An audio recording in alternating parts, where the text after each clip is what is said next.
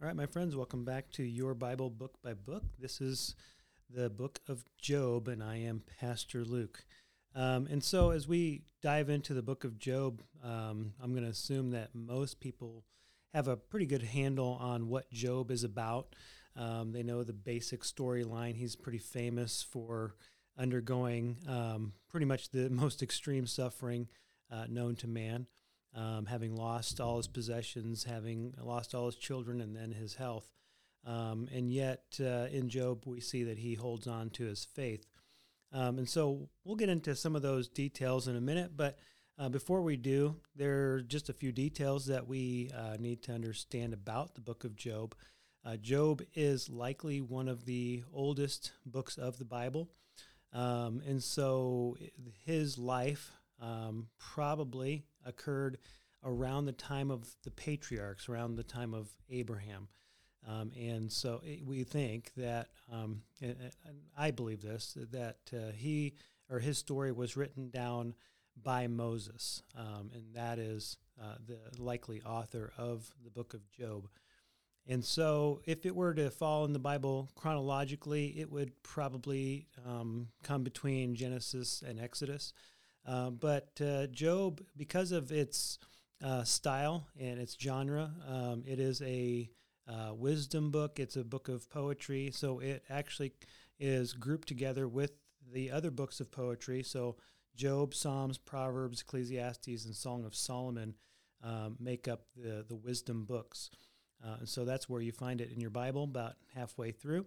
And in Job, what you see is a person who is godly and righteous and becomes kind of a key player in God's plan or in God's revelation of his own nature. Satan and God begin to have a conversation about really why Job worships God. Satan proposes that it is only because Job is blessed, that God has given him many possessions and wisdom and strength and all the things that this world can offer, and that if Job were to be stripped of those things, then he would curse God. And so this begins this whole theater of Job's life. Now we see this play out, that Job is robbed of all his possessions, all his livestock, and all the wealth that he had. And his children are all killed in a single day, and he still worships God. He turns to the Lord, and he says, "Naked I came into the world, and naked I'll return, but blessed be the name of the Lord."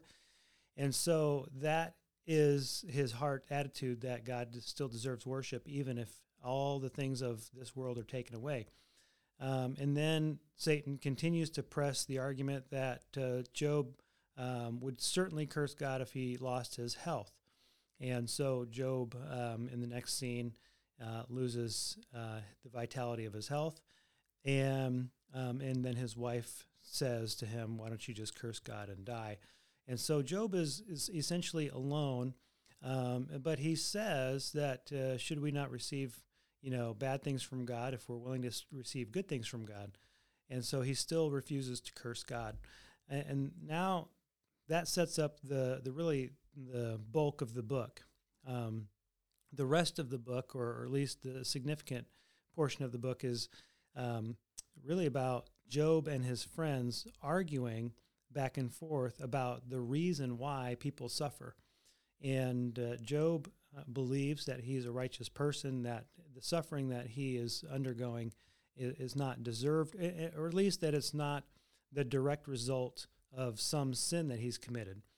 But his friends continue to argue with him that it must be something that he's done that he's keeping hidden, that he's refusing to repent about, and that if he would simply do that, then God would relent and forgive him.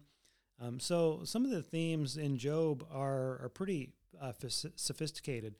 That you have this argument that essentially is the oldest argument in history, or at least the biggest question that man has ever or always had, which is that why do good people suffer?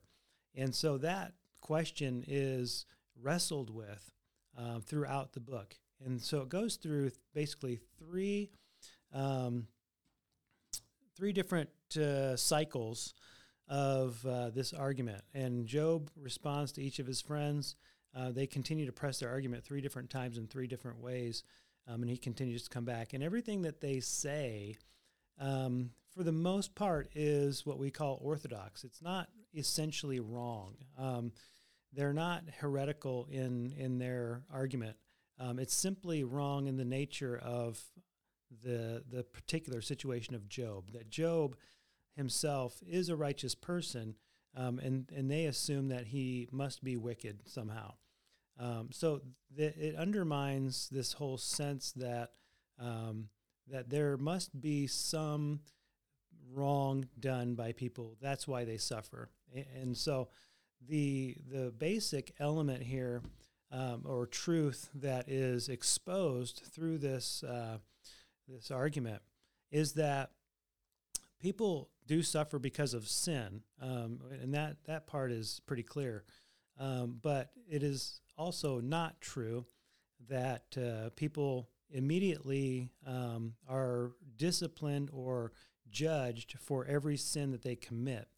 And what we know through Job and through the rest of Scripture is that God is gracious, He's patient, He's merciful, and that He does withhold judgment for the end of our life. That you can sin and not pay manifestly immediately for the sin that you commit. Now, the reality is that there are sins that have built-in consequences that that people pay immediately, and it's not because God is immediately judging them. It's because the nature of that sin has its own built-in consequence. So, for instance, if a person were to get drunk and get behind the wheel and crash and die, that's not because God immediately judged them. It's because they made a bad choice, and their inability to judge, distances and have equilibrium caused them to have an accident. So those are the kinds of things that are displayed in Job, that these are very sophisticated arguments about the nature of why people suffer.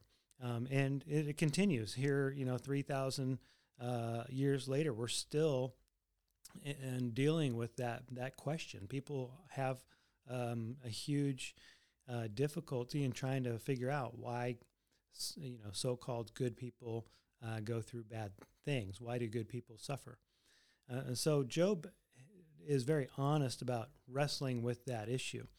And another issue that we see in Job that doesn't always get addressed is that the issue is not really about Job's suffering, so to speak. The issue is about Satan's accusation against God.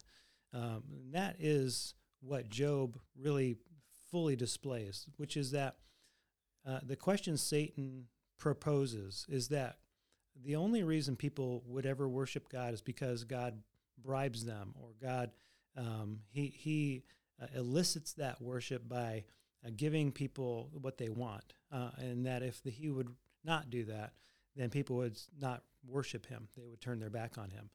And so really the main issue of Job is a satanic argument of God is not worthy to be worshipped by his own nature and character, that people would not worship him if they only had to go on the basis of who God is and instead of what God does for them.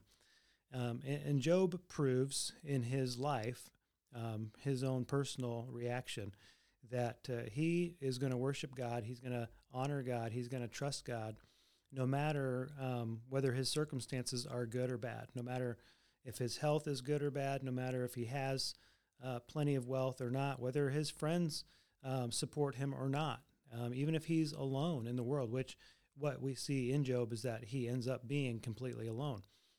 Everybody in his life who ever supported him seems to have turned his back on him, and he has to console himself with his faith and his faith alone. And so what Job ultimately and essentially proves is that God is worthy to be worshiped no matter what you go through, that God is good no matter what is happening in your life. And so in the end of Job, after the 3 cycles of argument that Job and his friends go through, you end up with God granting Job's desire, which is that Job wanted an audience with God. He wanted to be able to address God face to face and get an answer for why he was going through what he went through. And in the end of Job, that's what you get. You have God responding to Job personally and revealing himself to Job and manifestly, and Job simply worships God as a result. He says, all the things that I thought I knew, now I really know, and he just blesses and praises God for it. And so that becomes the reaction or the response for everybody of faith, that no matter what we go through, that is the essential issue of what it means to believe in God, that we trust him no matter what's going on in our life. If we have good things or bad things, whether we have health, whether we have disease, we are going to trust God because he's the God of creation, he's the God of redemption, and he's the God of eternity. And he will come through, and he'll make good on his promises. And so that is the essential overview, understanding of what Job is all about. And it can be a little bit difficult to read at times because of the sophistication of the arguments, but well worth our read. And so I hope that you'll open it up and enjoy it again. Thanks for joining us. This is Your Bible, Book by Book, and that's the book of Job.